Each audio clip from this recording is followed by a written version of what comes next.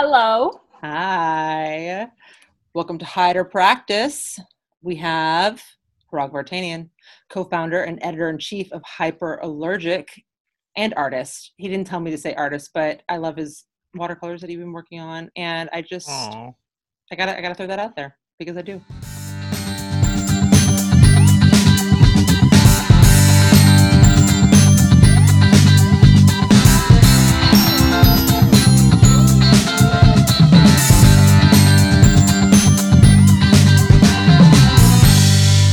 So he has been so kind and so generous with his time to join us to talk about or continue our conversation about motivations. Why do we do this?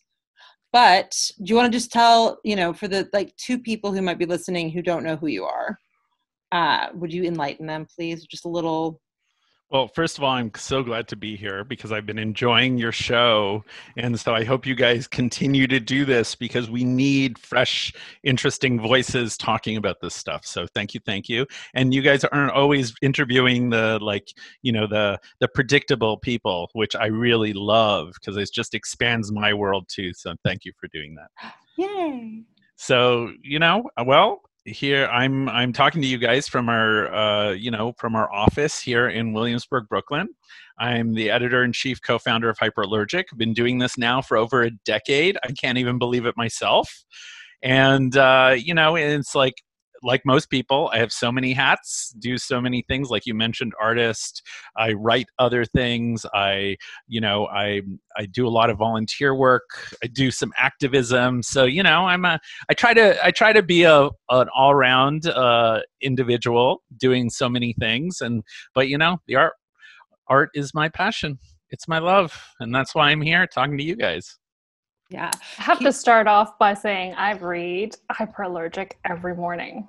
It's like one of those morning reads that the newsletter I've noticed in the last couple of days, the time has changed because usually when I wake up in the morning, I get it first thing. Mm-hmm. And now it's just I'm getting it in midday, which is fine. Oh, that's interesting. I'll look into that, why that is. But then I go through the Twitter feed and I'm just interesting because it's such a different perspective than say Art News or ArtNet. It's very interesting. There are a couple of writers whom I find myself reading consistently about their thought pieces and I'm interesting. That's awesome. So glad to say that. Thank you, Erica. I will be sending you a check shortly. So thank you for the plug. Hide or Practice podcast now sponsored by Hyperallergic. We're influencers. I love it. How did it come to be? I mean, I remember we were back in the day in the early days of blogging. We were Tumblr buds. But what? Because, I have my Tumblr and stuff, but you took it to the next level. What happened with that? And then you kept going. It's amazing. Well, first of all, I hope everyone knows your Tumblr, because it's I have been following your Tumblr for so long. I don't even know a time on Tumblr before your blog. So that's one thing I just want to sort of say. And that's where we met. Just basking in the former glory days, guys. If y'all don't know, I don't know. Tumblr's going to make a comeback. I could feel it. I think. I hope. So, I think a lot of things in the creative field, it came from my own dissatisfaction. And I think I was working a job that I just knew my time was coming to an end. I'd been working and doing communications, nonprofit communications.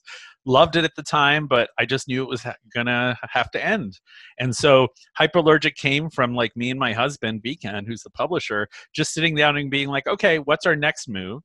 Can we do something together? He's a marketer. I'm a writer and editor. And we were let's try a publication, and this might lead to other jobs. That was really the thinking initially. It was the idea that he would have a little bit of a case study showpiece that he could get other clients.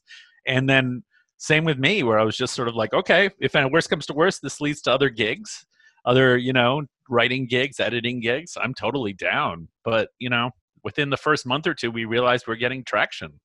And we actually loved it. We loved what we were doing. It came from our own desire to have accessible conversations about art for people who love art without being, bogged down with the jargon and other stuff.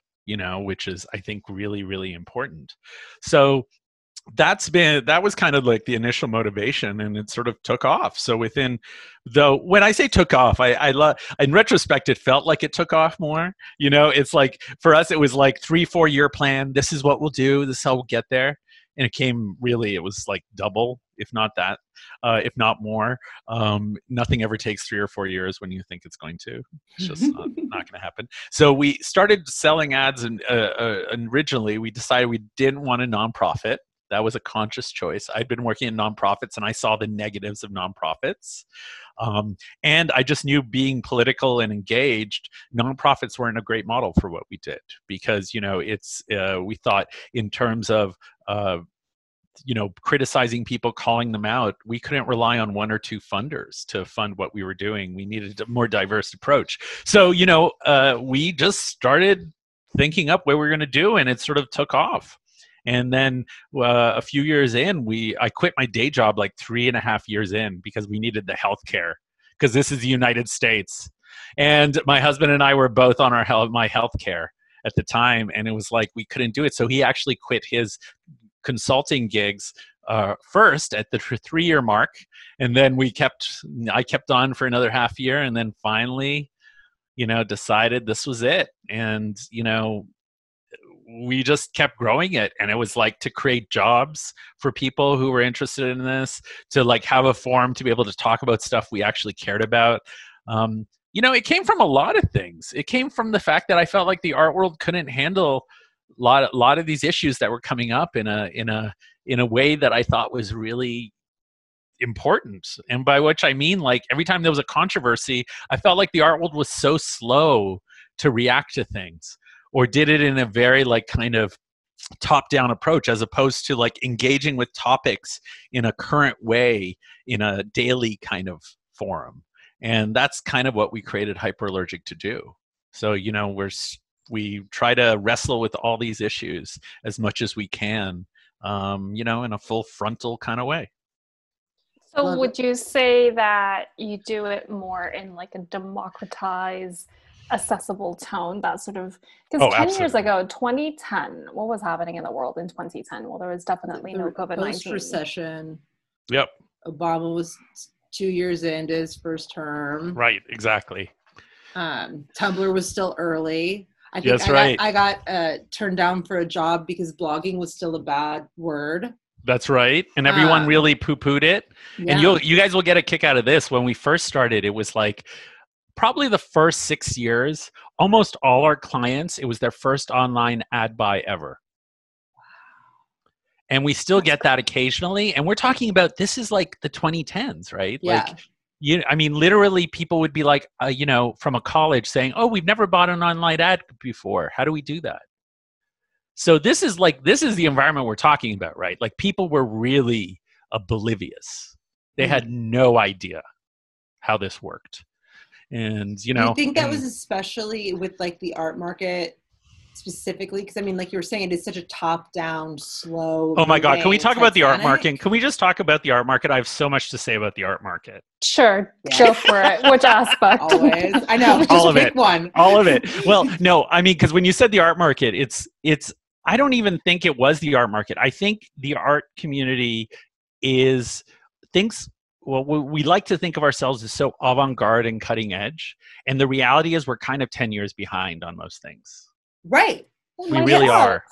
For sure. 10 years behind. Like, I feel like even now when we talk about diversity in the art world, we're kind of like an Obama level diversity conversation still in the art world. Do you know what I mean? Like, that's like 10 years ago. Like that, the level of like the conversations are still not kind of getting at the root and the foundations of the issue. They're still kind of a little surface. And I think seeing that aspect of the online ad buying, which was not something we were going into thinking about, but we realized how behind the curve the community is. And we see that even in our institutions, even in the way social media was adopted. In museums, it was so late. You remember that, Alexis? It was so late. And you're like to this, like, yeah, I was listening to this webinar maybe 2 weeks ago, and very prominent brand talking about what they're going to be doing in the digital landscape, especially now that we're in lockdown. and like re-lockdowns and whatever. And the moderator was like, oh, what people don't understand is that the art world has used digital for a very long time. We email JPEGs. And I was just like, that's so embarrassing. That's so embarrassing. And you know that they were proud of saying that too. Like, we email JPEGs. We email JPEGs. And then he followed that up with, and in auctions, we used the telephone, which I thought, well, that's interesting because the telephone uses a cable, which, if I'm not mistaken, runs underwater. But I was just like, okay. We email, guys. We email JPEGs. I knew coming on this podcast was a great idea. Yes. Oh my gosh. We use the telephone, guys. You know, Erica, like, I have to say that everything, like, just on a visceral level, that's exactly the kind of conversations I have all the time. Like, it's actually kind of amazing to me, the level of literacy around this issue in our community. You know, and I don't know what to say, but I think that also trickles down in terms of some of the art that gets like play, right? Like, some of the digital art is so simplistic that, like, you know, I'm like, I kind of wonder, I was like, who is this for? This feels like something, I saw something better on YouTube the other day. Like, I don't understand, like who is this for? But it's because they're like, and this is the sort of like the issue with the art market I have partly. It's like everything is about packaging to a very small demographic of people, and then somehow we wonder why it doesn't represent us. You're like, right. No kidding. I mean, this isn't for us. Well, because that's like what you were saying about how everything was top down. I was thinking about how slow the news is, but like, it's always very urgent for us who's actually involved in the day-to-day. Like, it's urgent to know who's getting, you know, furloughed right now, or what's happening with Marciano, or what's going on. And like, these are urgent things, and we can't really wait a week for this news. Mm-hmm. And then also, but it almost seems like by design, because if the news doesn't get out that like you've got a board member who makes their money off of tear gas, then we can't mobilize, and like we can't change anything, and then everything just stays the same, because by the time the news gets out and by the time anything happens, it's just such a slow, and then it's all past. That, and also the fact that it's like we like to think that we're all on the same team sometimes, but the truth is, even when you reveal truth, most people don't want to hear it. No. They don't want to hear it. They don't want to hear it. This is not a thing they want to hear. I mean, like about 6 years ago or stuff, we started talking about unpaid internships being a scourge on our community, especially the art community. People at that time were like, just resolve yourselves. This is the way it's always been. Right. You know, now, thankfully, it's not quite that way, right? Like, people get shamed if they're like you're not paying? What? You're a multi-million-dollar organization with no budget for an intern?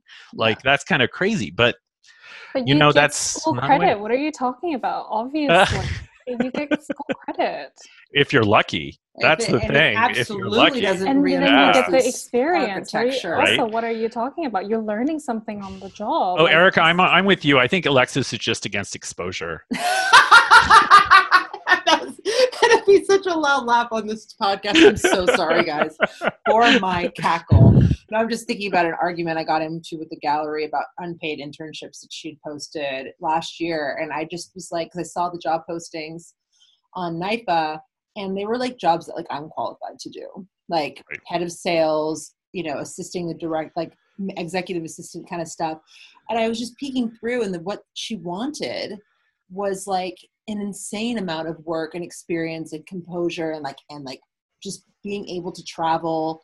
She didn't want to pay.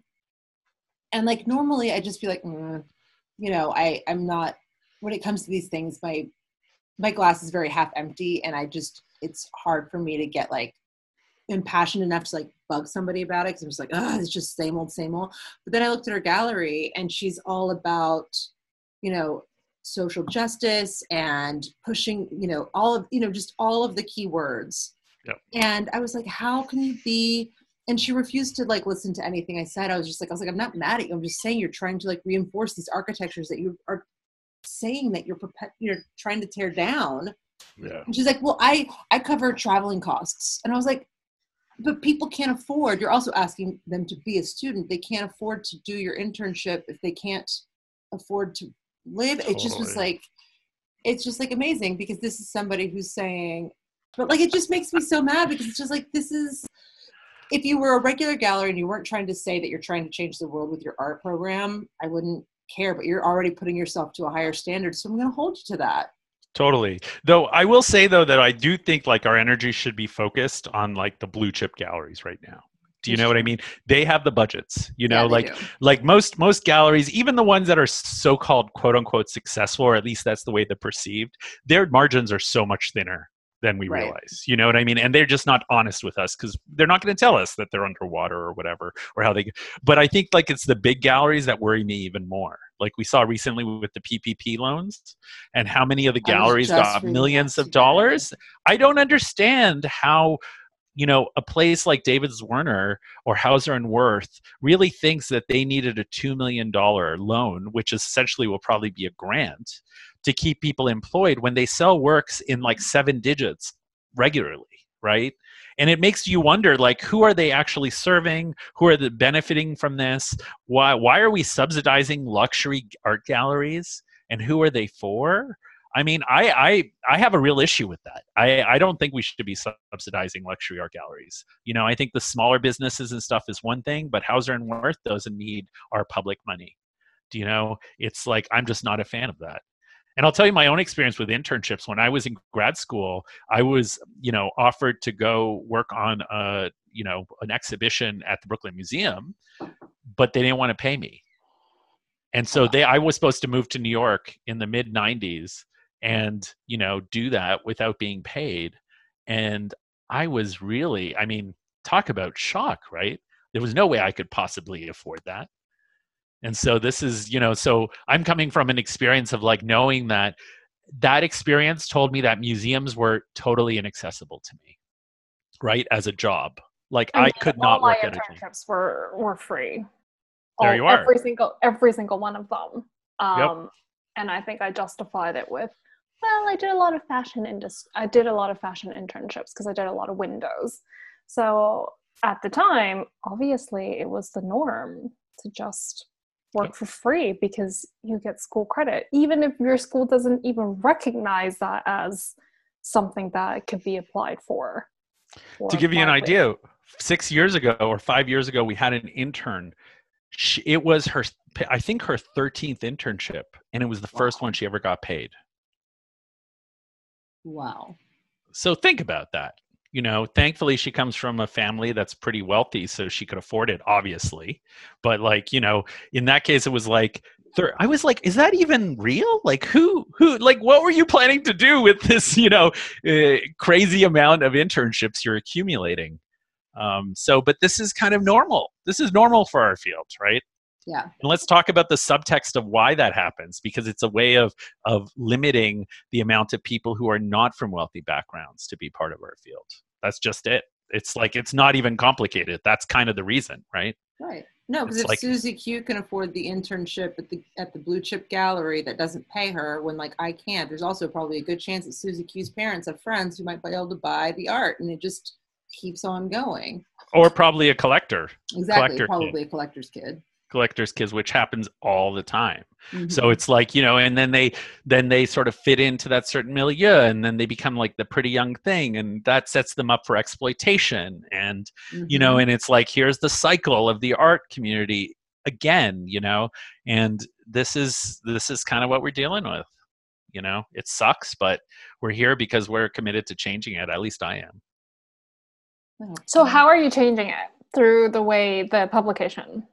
Sure. So like one of the things was, you know, at the time we started the publication, no one was paying for online art writing. We started paying, and we started, I think, paying $15 or $20 a post at the time. And now we're up to like, our base pay is about 150 base. And then we go from there, we negotiate from there, depending on the article and different things. And, you know, and we wanted to create jobs that had benefits for people. So now we're about like 12 full-time employees. And, you know, and that's bigger than I thought we'd be, honestly, at first. And now we're slowly trying to, you know, grow that in a sustainable way. We are also just bringing people online. We're having digital native conversations, which is super important. We do challenge power.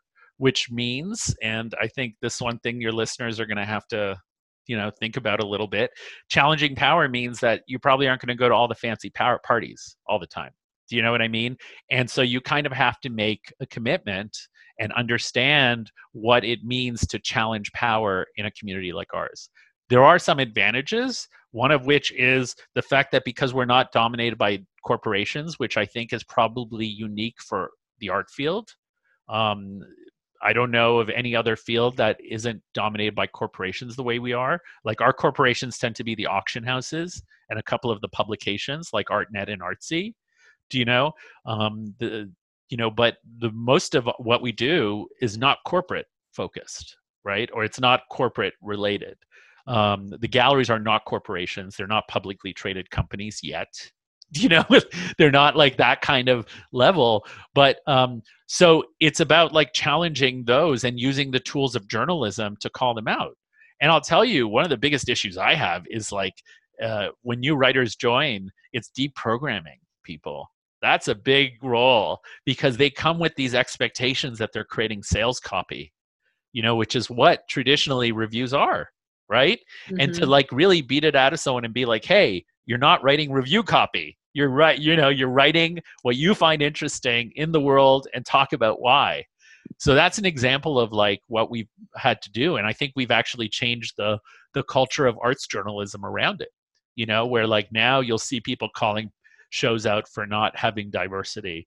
You'll see people actually write very pointed articles about an issue that they find incredibly offensive, or asking for explanations for things, or in the case of the Whitney Biennial, sort of saying, you know what, my artwork doesn't want to exist in this place where these people are doing these really terrible things, and I reserve the right to withdraw it if I need to.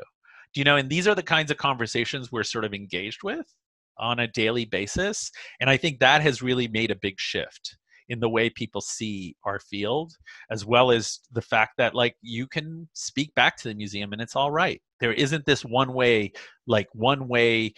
attitude where people felt like it was much more pontificating before, like from sort of on high, and the sort of like the gatekeepers are keeping the gates closed and you got to like adhere to this like way of doing things. And we try not to do that. We try to like, you can still have an opinion, you can actually say it, and that's fine. But we also don't pretend that's the only opinion in the world, and there's clearly a diversity of opinions that appear. And some of the things we published, I don't like. It happens. Like, I don't agree with that opinion. I don't like that artist. I don't think it's that worth it, but you know what? If someone's passionate about it, fine with me. I was super close to pitching to you guys because I was like, I used to, when, we could see the outside world, like, and experience it firsthand. I used to go to these shows as you do, as somebody who works in the field and as an artist. Erica, I'm not comfortable with the level of privilege you're talking right now.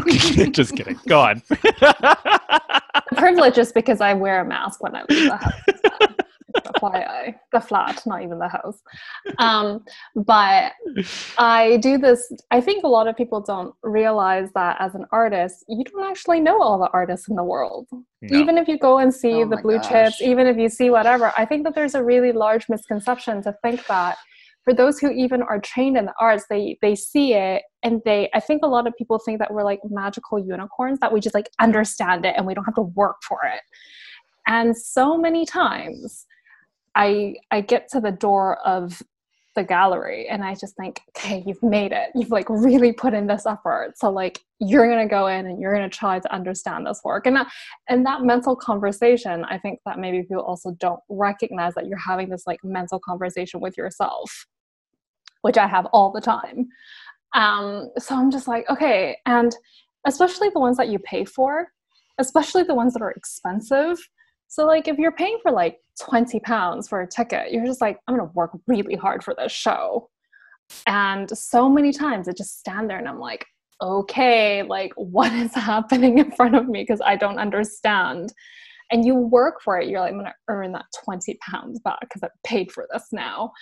And I used to go to, and I used to write about this, the like internal conversation, which is like the artist self and then just like the person who's like looking self, and have that like conversation, have that review to really understand like, what am I trying to understand here? Because I don't get it. And I don't like reading the literature that comes with it. I think I'm like really like almost brainwashed by art school saying that like, oh, I can't read things because it might influence the way I think. So therefore I have to have the purity of like experiencing this thing firsthand. So I just stand there, and I think I stand there with my resting bitch face of like, what is happening right now? I am so confused. You're like, try really hard, and you like move to the next one. You're like, nope, still don't get it. Right. Still there. Like 15 minutes later, it's like, I might have to do some Googling at this point. But and it's like you work really hard. Like, so when do you give up, Erica? Because this is one of the old like art critic art arguments, right? It's like there's this idea that when you don't understand something, you work harder at understanding it. But then there's a certain point where like, where's the diminishing, returns on this? Like, right? Is it worth? And is it worth better at communicating it to me for me to understand it better? Because as professionals, we're in the field. Exactly, we're in the field. I think this is where I'm like, okay, I'm now going to give up on like the conceptual philosophical like process that's in my brain, and I'm going to switch over to my maker brain and like, let's look at how this is hung. Because like, if I can't do this, like whatever is like visually in front of me, maybe I can. It's a bad show when you move into project manager phase. Like, this is the light bulbs. Did someone not patch that? They didn't stand. Right, exactly. You mean like other right? people don't a little yellow, right? No, it's fascinating. Where'd you get these frames? Exactly. Yeah. Who's your printer? These blacks are nice. This is hung really well. It's like, wow, this is a really big canvas. I wonder how much reinforcement is on this. The Anthony Gormley show, the number one thing that I just couldn't get over was like, how did you ensure for the show you're hanging metal like balls and like the cables? And I'm just like, my God, how much was the insurance? How much reinforcement was put in order to not collapse this building? You punched a hole in the glass. But Erica, do you see what they're doing to us? They're making us all into friggin' connoisseurs.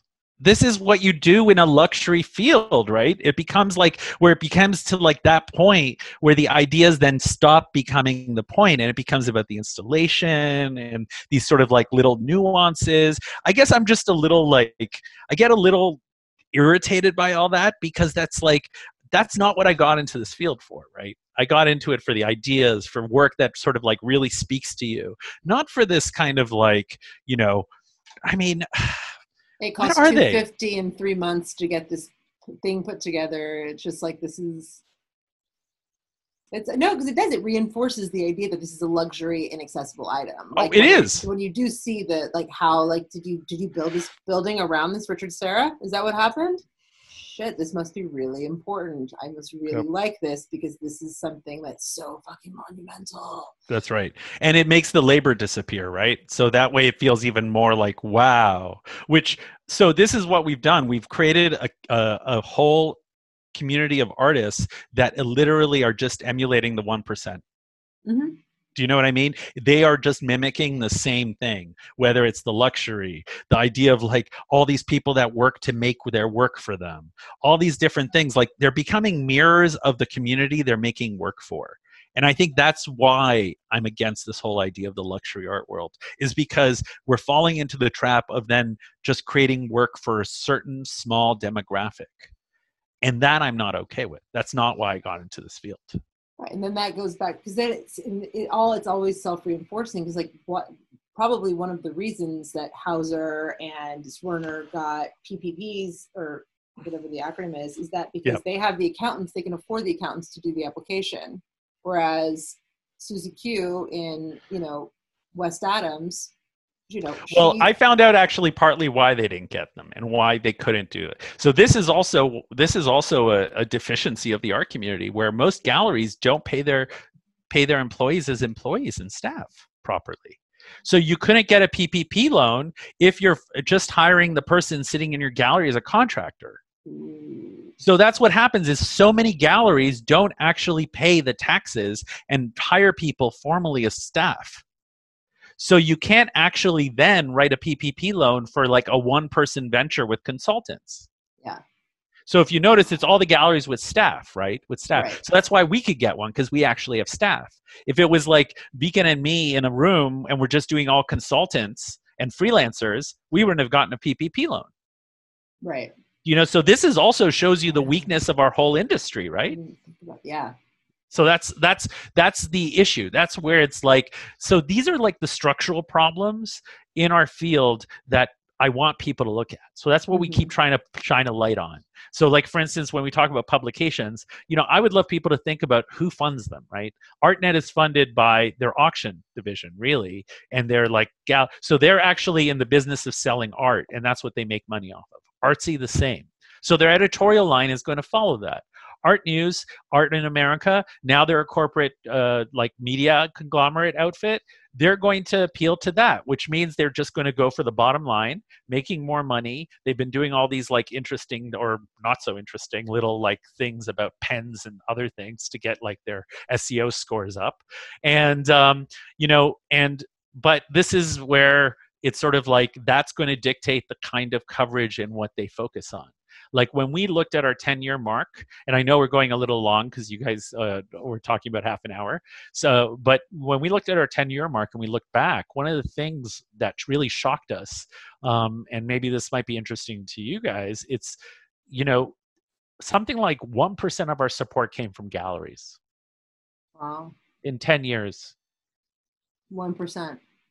Something like maybe 2, but it's like so negligible.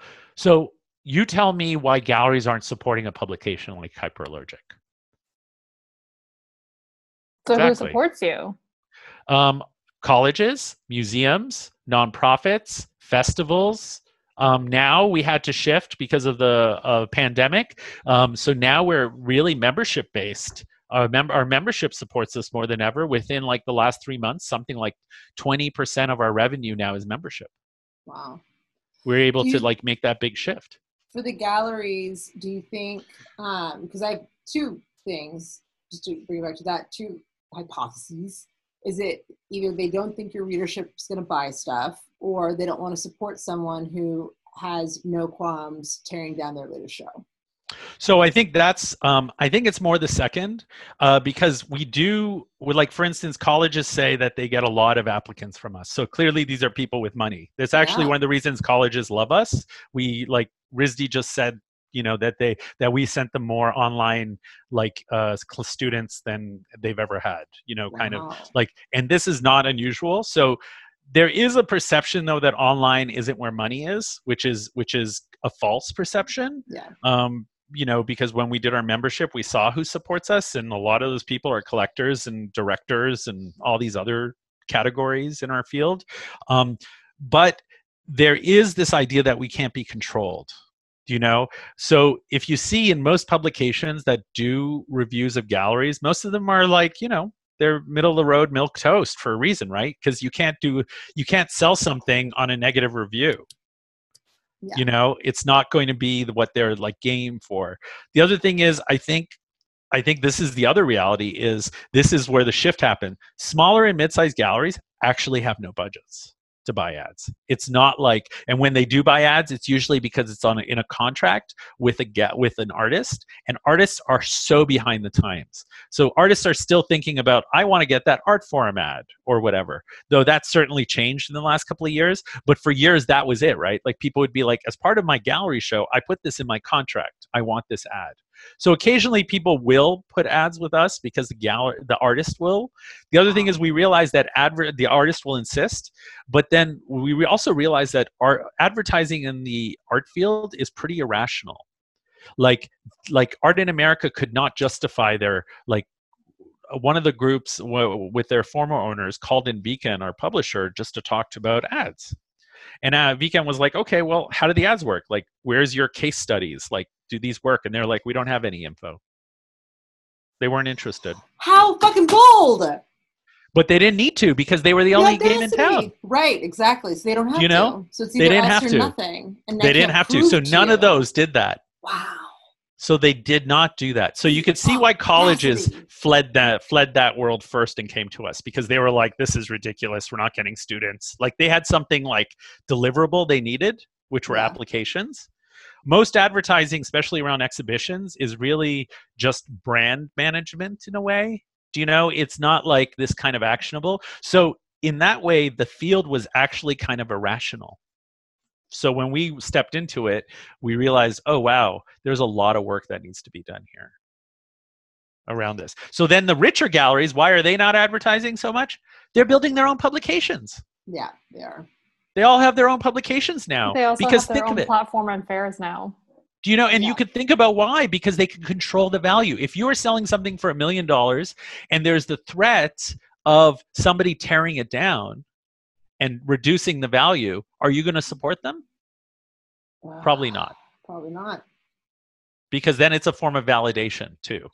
Which is funny, because in like not validating it, you're saying that it doesn't have worth, but then you're also afraid of that thing that's like, oh no, it's just like an online publication. But we're still not going to support it, because like if something did happen to it and it affected us negatively, it's so double. That too. The other thing is, I don't think they value it. I'm going to be honest. Like there's a certain level of the art community that I don't know how, I assume you guys have the same kind of access I do, but you know, when you meet these people and you realize they actually know nothing about art and they're just salespeople, and they're not interested in this idea. They're just interested in, oh, what's that idea? It's like, there's no critical dialogue around the work, right? They're just interested in like, oh, this series is about that. I mean, how many times gallery owners lie to me about a work, like because it's probably their sales pitch to their client, right? But I know the history, and I'm like, that's not what it is. Like, you know, that's not like, this is your sales pitch. I get it, but like, it doesn't sort of like pan out. So there's a lot of that goes on too. Yeah. Did I depress you both? No. I was already depressed, please. Good. That was my goal. I saw it, Alexis. I was like, I'm going to make her more depressed. Bring it out. Oh. And Erica, you don't even know me yet, and now you're depressed. I have done my job. I think it's like, I've heard. I do actively come across this. I actually get quite often told that I don't look like I'm an artist, which then I usually think, what does that look like? Like, should I be like the rag picker? Like, I don't understand. But then, you know, like when you say the rag picker, also nobody knows what you're talking about. And you're just like, it's a very famous painting. You don't seem like a social climber to them. Maybe that's what they mean. Well, I've also been asked to leave a lot of VIP previews because I didn't look like I qualify as well. And then I show them my pass and they were like, oh, I'm so sorry. Anyway, that's fine. My mom was like, yeah, fine though. It's not fine. My mom says it's like, yeah, because they probably think that you stole it. And I was like, thanks, Mom. No, they just literally just don't think you're going to buy anything. That's really what it is. I'm not going to buy anything. It's true. Right. It's true. 100%. I'm not going to buy anything. I just conduct research and I teach the next generation, but I serve no purpose whatsoever. It's okay. Well, no, it's not. I don't think that's fair. It's not that you serve no purpose. It's for their worldview. You are a wild card. And they don't want the wild card in the room. Mm-mm. You know, it's like, it's that simplistic. Like, I think it's really simplistic. Like, they're like, maybe I have access to people who are actually interested in this selling. Is what it is. It's not only are you the wild card, you're also the long game. And no one's interested in the long game because it's like no one's willing to get to know you to see if you have access, or even to know that maybe you're teaching and have access to their next big thing. Like, they don't even, it's just like, what's here, what's now. No, they don't care. You're right. They don't care. They don't care. I mean, people have like actively like lied to my face in order for me not to go to something, or, you know, it's like people are they just want to be able to control what it is they have. And the other thing is, let's also realize that like a lot of those people who work at galleries, their jobs are terrible. Yeah. Like they're yelled at and they're treated like crap. Yeah. And, you know, and it's like, I see them, sometimes they're terrified to talk to me, do you know, because I know that their boss is probably like, don't talk to him. Or don't do, you know, you could see it. Like people get really anxious and they don't, like, you know, it's a high stress job. Like I do not envy anyone working in a gallery. I don't know why people think it's glamorous, because it's not. At least not glamorous. Champagne. Yeah. And the dinner, I think that's what it is. Yeah, but it's like, you know, I think that's so funny. It's a tough job though, because you're selling smiles basically. You're selling how pleasant you can be. Yeah, but then it's like I hate those. Like I almost never go to gallery dinners unless I know the artist personally anymore, because I just feel like it's the worst possible environment. And then people feel like they bought you dinner. This is somehow a good thing. And I'm like, I can buy my own dinner. Thank you. And it'll probably be better than this. But like, you know, it's like, but that happens a lot. And you can see how it's sort of used to manipulate particularly young writers and like young art people as a way, like as a tool to like manipulate them a little bit, like being, like favorable. Oh, it was amazing. We had a great dinner.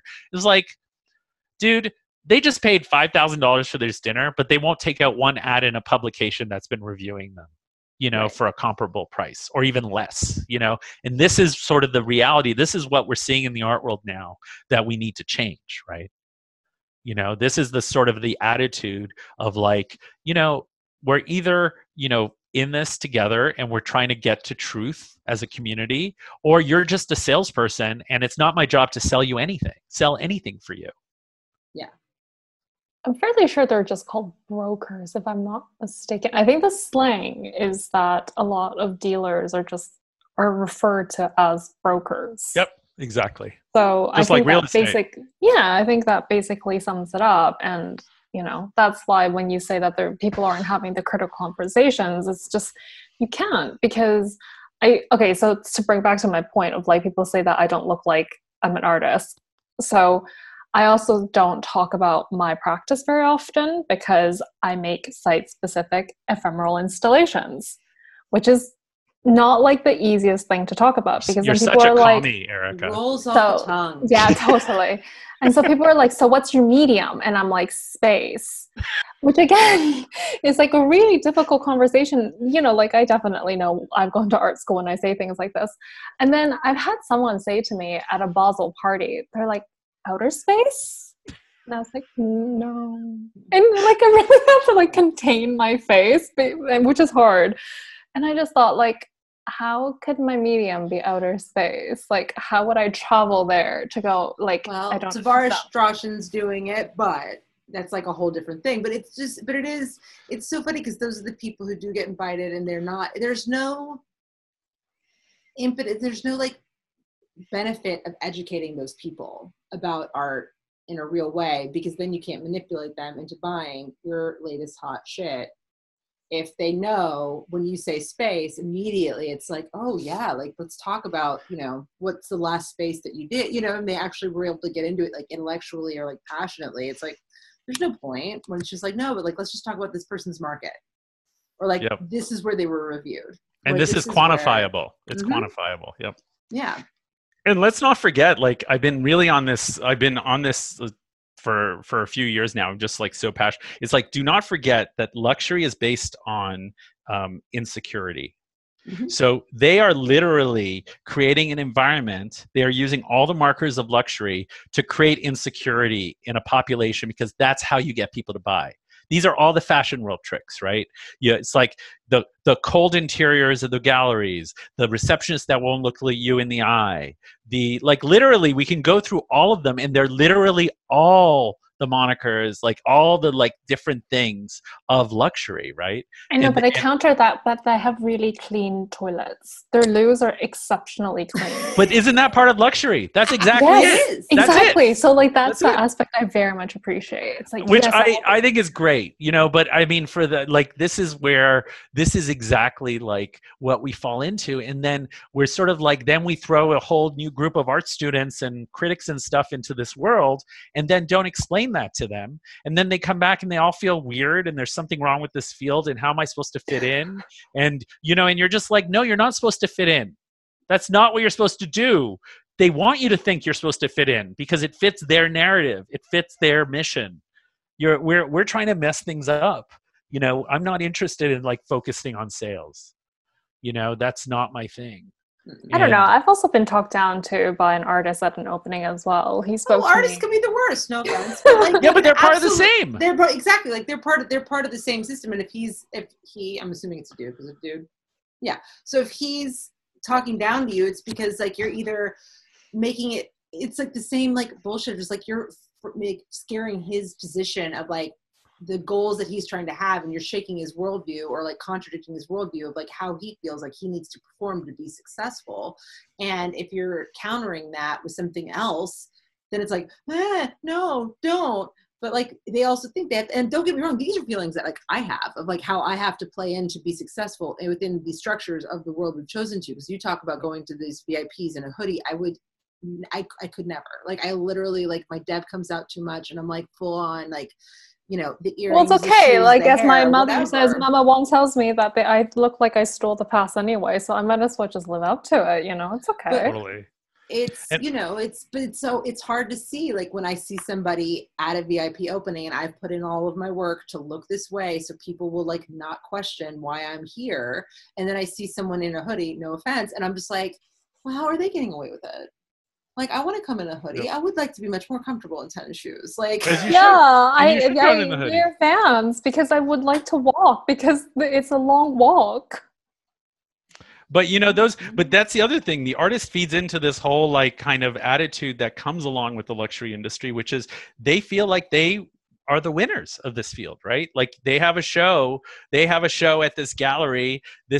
People are coming out to their opening. It's like the survival of the fittest thing, right? Like they won in their minds. They're like the winners, even though we know that most artists do not make a lot of money at these shows unless they sell really well. So it's a fiction that's sort of created. It's kind of like, you know, where fashion has like, you know, the haute couture is what makes their name, but nobody makes money off haute couture. Correct. Right. They make it's all pret-a-porter, right? And so it's like everyone's making, and in the art world, similarly, I feel like there's like the things that people build their names on. And then there's this whole kind of like other stuff that people actually make money off of. You know, and I think that's part of it too. And when I teach classes now with artists, I try to like make them super conscious of the money and the fact that capitalism in the way of the gallery world is not your only thing. And the reality is 1% of artists, working artists, probably make their living off selling artwork. Right. 1%. Why are we talking about the 1%? Again, this is just because they validate us, because they are the gatekeepers. But this is where we need to change that thinking, because they're not the gatekeepers. They are insecure people who have no vision. Like they really don't. They are the insecure people falling for all these luxury tricks like they do at a Gucci store or a Maserati shop or whatever. They're falling for the same tricks. And then there's this sort of like imposition of somehow this logical great thing. I mean, like, no offense, but any rich collector who buys a work by KAWS is not somebody I'm going to follow as like some sort of trendsetter. Do you know? That's not in my worldview, even like, you know, part of it, right? This is an example of like, but a certain type of rich collector loves that crap, you know, because it doesn't make them think. It looks kind of pretty. It's part of the fashion world. All these, I mean, we could deconstruct it. Immediate, exactly. Recognizable status symbol. I mean, you know, it's not the first time that the art community does this kind of stuff. Like this happens all the time. But like, it's not it's not the reason I wake up in the morning. That's for sure. But guys, Murakami is going to go bankrupt soon. And you know what? I bet you post bankruptcy Murakami is going to be amazing. That's what I think. It's like whose fault is that? Like, it's also like, you know what? So what? I don't care. Like, so what? So what? He's going to go bankrupt. If he didn't bank money in all those years he did well, not my problem. No. Not my problem at all. And, you know, and I feel the same way. Like Jeff Koons got like, what, $2 million for the PPP loan for his studio? That's unbelievable to me. He hasn't made any good work for like 10 years. It's so incredible because I feel bad for the people who are like working there, but because I've been on the studio side, but it's just like, but it's exactly that. Like if you're not banking the money like correctly, like when you're enjoying the success of what, like literally we're talking about 2 of the top 5 in general years earning artists in the world. Like if you need money, Yeah, there's a that's problem. That's on you. But then, like, if I can't take a job that's going to pay me $9 an hour and I make a sacrifice for the art world to work for the gallery that's shilling your shit, like, are you fucking kidding me? And I'm also supposed to look the part? Like, what the fuck? And you know how many well-known artists pay minimum wage? Oh, yeah. I can't tell you how many times people have, like, offered me jobs that, like, just, and I've had to turn down because I couldn't afford to work there. And they were like, exactly. That's on you. And I'm like, is it on me? Because you're paying these jobs. These jobs that I had in 2008 are getting paid the same amount of money now. When that whole art salary thing went around and I was taking a peek and I was just like, oh no, how are you supposed to live? Yep. That's right. So you guys have me riled up. I know we're going long, but let me tell you this thing about, like, particularly when it comes to, like, you know, like the cost of things in our field. It's just like, I like to think now we have to start talking about us subsidizing things. Like when I tell, like, so I had to explain to galleries, because we, believe it or not, last year, at the end of last year, we looked at our reviews. We were doing roughly around 25 to 29 reviews a week. Wow. Which is unheard of, right? It's really a crazy number without any gallery ads. So essentially I turned around, I was like, they were like, why'd you cut down? Because we ended up cutting, now we do maybe 15 reviews a week, maybe a little less, which is still quite a few and probably more than anyone else. But like, when people were like, why'd you cut down? I said, because I'm actually literally subsidizing your business. And, you know, you have to understand, we're talking about being realistic. When you're an intern for free, you're subsidizing them. Mm-hmm. In the same way that, like, if I'm writing reviews, do they realize that, like, I have to pay the writer has to go with their time, we have to edit that, we have to circulate it, we have a social media team that has to get it out there, like, that's all labor. So every piece costs us hundreds of dollars. And I'm like, well, without advertising that's supporting this, I have to really think about, like, why we're subsidizing this. Yeah. If this is not something I want to support. I have no problem subsidizing, you know, a small nonprofit and getting someone out there to review their show, or, you know, reviewing a museum that's trying to do something different. Happy to subsidize that, because that's important, right? But I'm not going to subsidize Hauser and Wirth when they haven't even, like, once lifted a finger to be like, okay, guys, I know you guys work really hard. We really appreciate, and these are people who love when we review them, right? That's what we always hear. They're like, I love when you review. No, I get those in the emails all the time. Read our latest thing in Hyperallergic. Read our latest, you know, people love. But they will not advertise once. No. So you tell me, Erica, Alexis, what does that mean? What does that mean for our field? Yeah. Well, because this is what we talk, like, when we're talking about these, like, how can you not be, like, you want to be recognized for all of the stuff that you do, but you're not going to recognize anything for anyone else is going to do. Like, this is where, if I were a gallery, I like to think, and I have this, like, wonderful advertising budget, that, like, I would love to be the one who's, like, so fucking bold to be like, yeah, like, I support this because this is what lifts the entire conversation. And what Hyperallergic is doing is, like, educating entire generations of people about, like, the art world in such an important way that it makes my audience smarter. And if they think that I did a bad job, that's fine, because guess what? Maybe I fucking did. And I'm not afraid of being fucking held accountable. F-bombs. You're just an awesome person. Most people aren't. I think that's what it comes down to. They're just not, like, you know, they're not even thinking that deep. It's like, I think they just, it's not even part of their conversation, because they just see it as sort of an expense. And they're like, and actually a lot of people thought, like, people really didn't spend time thinking about how we supported this. And they're usually really shocked that it's just like me and Beacon quit our day jobs. We have saved up money from 10 years of working other jobs, and we started this. Which is funny, though, to me, is, like, especially when people are doing, like, their brand signaling, like, you know, people buy their ads in, you know, all of these, like, the cool magazines that have, like, a circulation of, like, 5, you know, and if, like, they're lucky, they'll, like, get into, like, a gift bag at, like, whatever. And it's like, oh no, look, here's my thing in Flash magazine or whatever. And this makes it look cool as my brand. Like, how, but I feel like that doesn't translate to online as much, which is silly. Because it would be like, no, but, like, look how cool, like, this is where my brand aligns with, like, the open and progressive voices that Hyperallergic is promoting. But, like, it's like they can't even see. So it's like they'll look at the newspaper, the online, or the paper advertising is like part of like their brand extension, but their online advertisement doesn't translate that way. Well, don't be surprised how much of that paper advertising is free nowadays or subsidized. No, like, like that's the other thing. It's you don't realize how much of it is really not what it seems. Like we're in a field of smoke and mirrors. We're trying to get rid of that because we want to have an honest conversation. You can't have that with smoke and mirrors. You know? And that's kind of like what we're dealing with.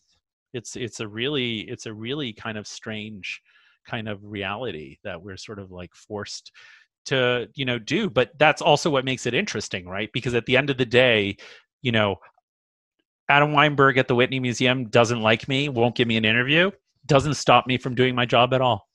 Right. Do you know? So in that way, it's actually kind of, we're small enough and diverse enough and not as corporate focused enough that we can still do that. Where I don't need to have a meeting with, Ann Pasternak at the Brooklyn Museum.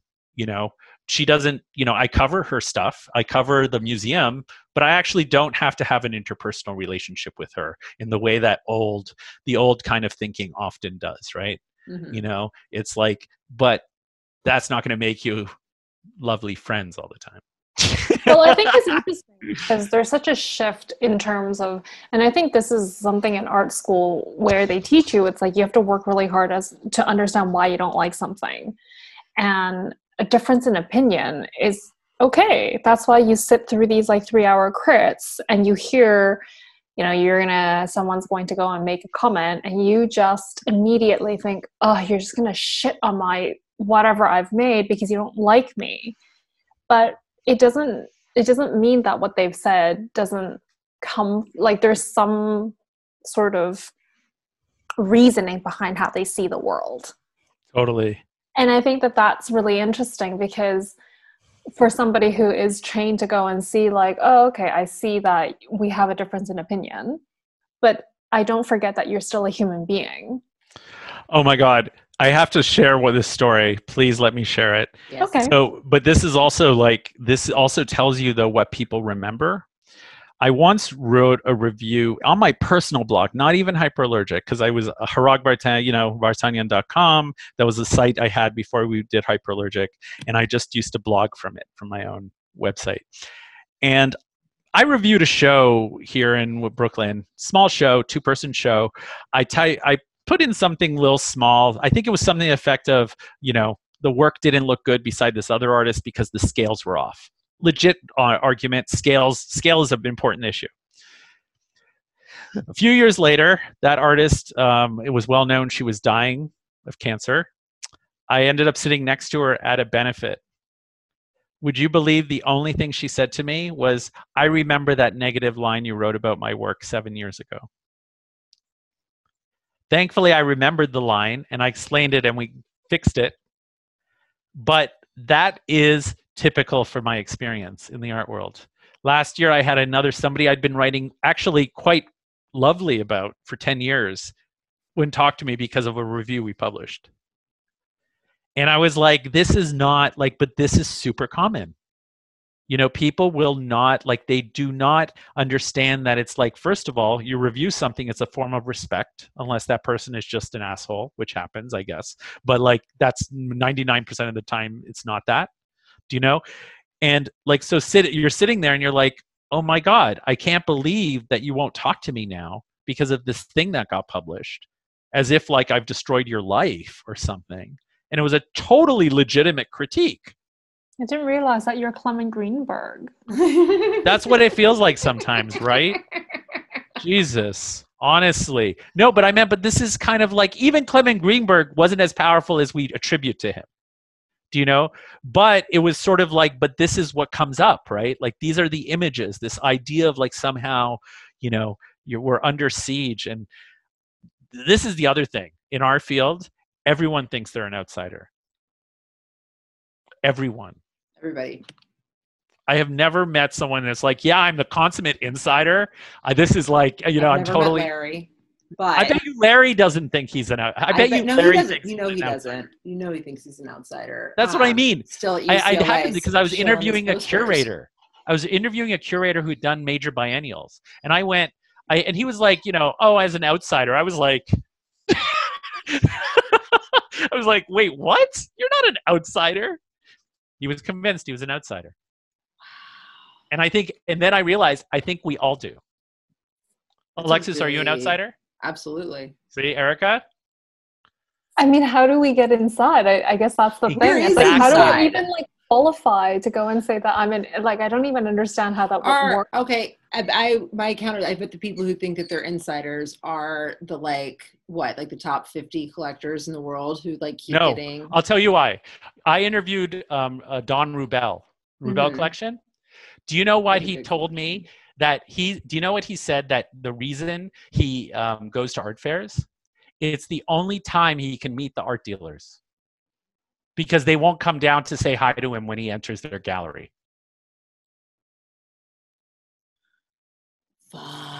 That's Don Rubel. This was like the picture that we should have taken of like the two. Almost. Don Rubel said that the gallerists will not come down to talk to him, and he goes to art fairs specifically so he can talk to the gallerists. I hate this place. Right? Isn't that blow your mind? He actually complains about the system. And I was like, Don, if this system was not built for you, who is this system built for? I think we need to clarify who he is for our listeners who don't know who he is. So Don and Amira Rubel are probably, they own the Rubel collection in Miami, and they are probably considered, probably the first tier kind of like major collectors. And Don Rubel, by the way, his brother he's the one who started Studio 54. Just in case you ever wanted to know. But they've been collectors from the 1970s until now, and they literally have probably one of the finest contemporary art collections in the world. Incredible collection. And so the fact that they are having the same issue. Daughter Jennifer Rubel is a great artist. Is an artist too. Yep, absolutely. So it's like, but this is where it's like, if they are having similar issues, I don't understand who this field is made for. But at the same time, people have told me the Rubels are like priced out of the current field. That's part of it too. Some of the prices that are, it's getting so extreme to the point where it's just like I don't know, I guess, all I read in the news right now, which is, we'll maybe use this as the transition, is that right now, especially, the only people who are getting richer are the already uber rich, and they're just making billions of billions of billions of all of us like struggling in like COVID time. So I guess they're the ones who these prices are for. You know what? I'm not even sure anymore, because after that conversation with Don Rubel a few years ago, I realized that I was like, this is a lot more complicated and kind of inhumane. Maybe that's the word. I don't know what the word is, but then I initially thought it was. So I'm trying not to, this is why when you said art market, I reacted that way, because I try to keep that away, because you're like, there's no ration. And I think the amount of mental energy we spend thinking about it doesn't go anywhere. It's like a beast that we're just feeding all our anxieties into, and it just keeps churning out the same stuff.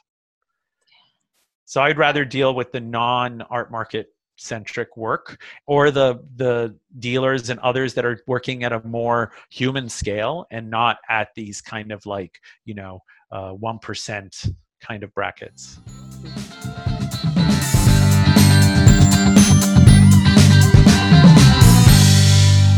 So what have you read? What have you seen? What have you watched this week? The biggest thing was the one auction. One of the biggest things, which is interesting. I don't actually look at auctions anymore. Okay. I stopped. I have to say, part of the reason is because I feel like it's a hamster wheel that doesn't go anywhere. And that's where I'm not that interested, because I think it's not rational. It doesn't, so I don't try to do that. I've been actually watching a lot more documentary and video recently. I feel like that's been a lot more interesting. Even like people like, I'm glad Arthur Jaffa got his moment where everyone was showing love is the answer.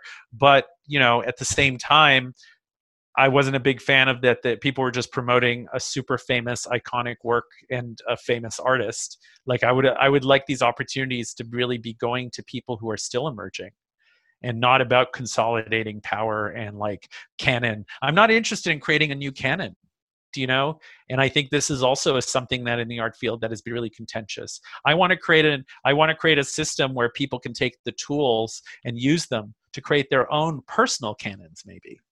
But I don't feel the energy to like create this kind of like new canon, which I think sometimes is what a lot of energy has been put towards.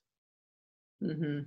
That's interesting, because I was happy to see it, because I haven't had a chance to see it, but I do think about, like, are you putting this out there because this is what you have access to, and this is what you know about, and you don't want to put in the effort to find something new or newer or more emerging, or the risk that goes along with showing the emerging is not a risk you're willing to take right now when all eyes are on institutions doing these things, because Arthur Job is a safe bet. He is a safe bet. He's a super safe bet. And I mean, again, I was very happy to see it, but it was a safe bet. Yep. It is a safe bet. Exactly. And I think it's great, but I'd like institutions to take a little bit more of a chance on what they do. Mm-hmm. And with the artists that they work with, and be all right with failing sometimes. But with these budgets, you can't fail. It's become like Hollywood, right? Where it's sort of like, you know, Anish Kapoor is going to do another friggin' reflective whatever because that sells, and people don't want to take, you know, they don't want to have their Philip Guston moments where they're like, I'm going to paint KKK hoods, you know? Yeah. And, you know, and it's like he was famously sort of like rejected from the art world. But it does make me wonder if we created a system where people can't do that anymore, right? You know? And I don't want to live in that world where people aren't going to take chances. What's a good documentary that you've seen lately? The one I rewatched actually last night was Manufacturing Consent, the Noam Chomsky one, the one about Noam Chomsky from 1992. That is such a good film, and it's so ahead of its time. It came out in 92, but it's sort of like was so ahead of what it did. And then another documentary I rewatch a lot is Camera Person, by Kristen. What's Kristen's last name? I always forget. But it's sort of like her. She's a documentary filmmaker, and she actually creates. She's also an artist. She created this film, sort of like of all her bees footage from all her documentaries she's done, and she's worked on a lot of very famous work. So it's from 2016, and her name is Kirsten Johnson. It's called Camera Person. Highly recommended. I think it's one of the best films of the decade, believe it or not. It's incredibly important. It's powerful. It's emotional. It's super subtle, and it's super artistic. So highly, highly recommended. Wow. I will put all of that in our little blurby. And Hua, will you tell our listeners how to find you on the interwebs? Well, it's hard not to find me, but I'm very active on Twitter. And my Twitter handle is Hragv, which is HRAGV, which is also my handle on Instagram, Facebook, and everywhere else. So pretty much. And you can always visit my website, which is hragv.com. or hragvartanyan.com. So easy to find. I love it. Thank you so much. Thank you. What a good chat. I know, it's so good. Well, this was a pleasure. Alexis, you know how much I've adored you from afar for so long. And I always love your wit, your sense. And one of the things I've always connected with you has been the fact that I think we both share the fact that like we like art that we can enjoy, which, believe it or not, I don't think is that common. I don't think it is either. It's not common. It's not. And I'm getting a sense Erica's like that too. But, you know, it's like, you know, when I went to grad school, I left grad school hating art because it sort of sucked out all the joy in many ways out of me. And I just never wanted to get back there. So I love seeing people who enjoy work on different levels, and not as like as a way to sort of like control narratives or like prove their intellectual capacities or any of these types of things. So thank you. Absolutely use it for those tools as well, but mostly. Yeah, but I only do that to condescend to you. That's all. Erica, I cannot wait to condescend to you one day. Don't condescend me all you want. Fine. I steal VIP passes. It's fine. I am so going to take that champagne glass out of your hand when I see you. What are you doing here?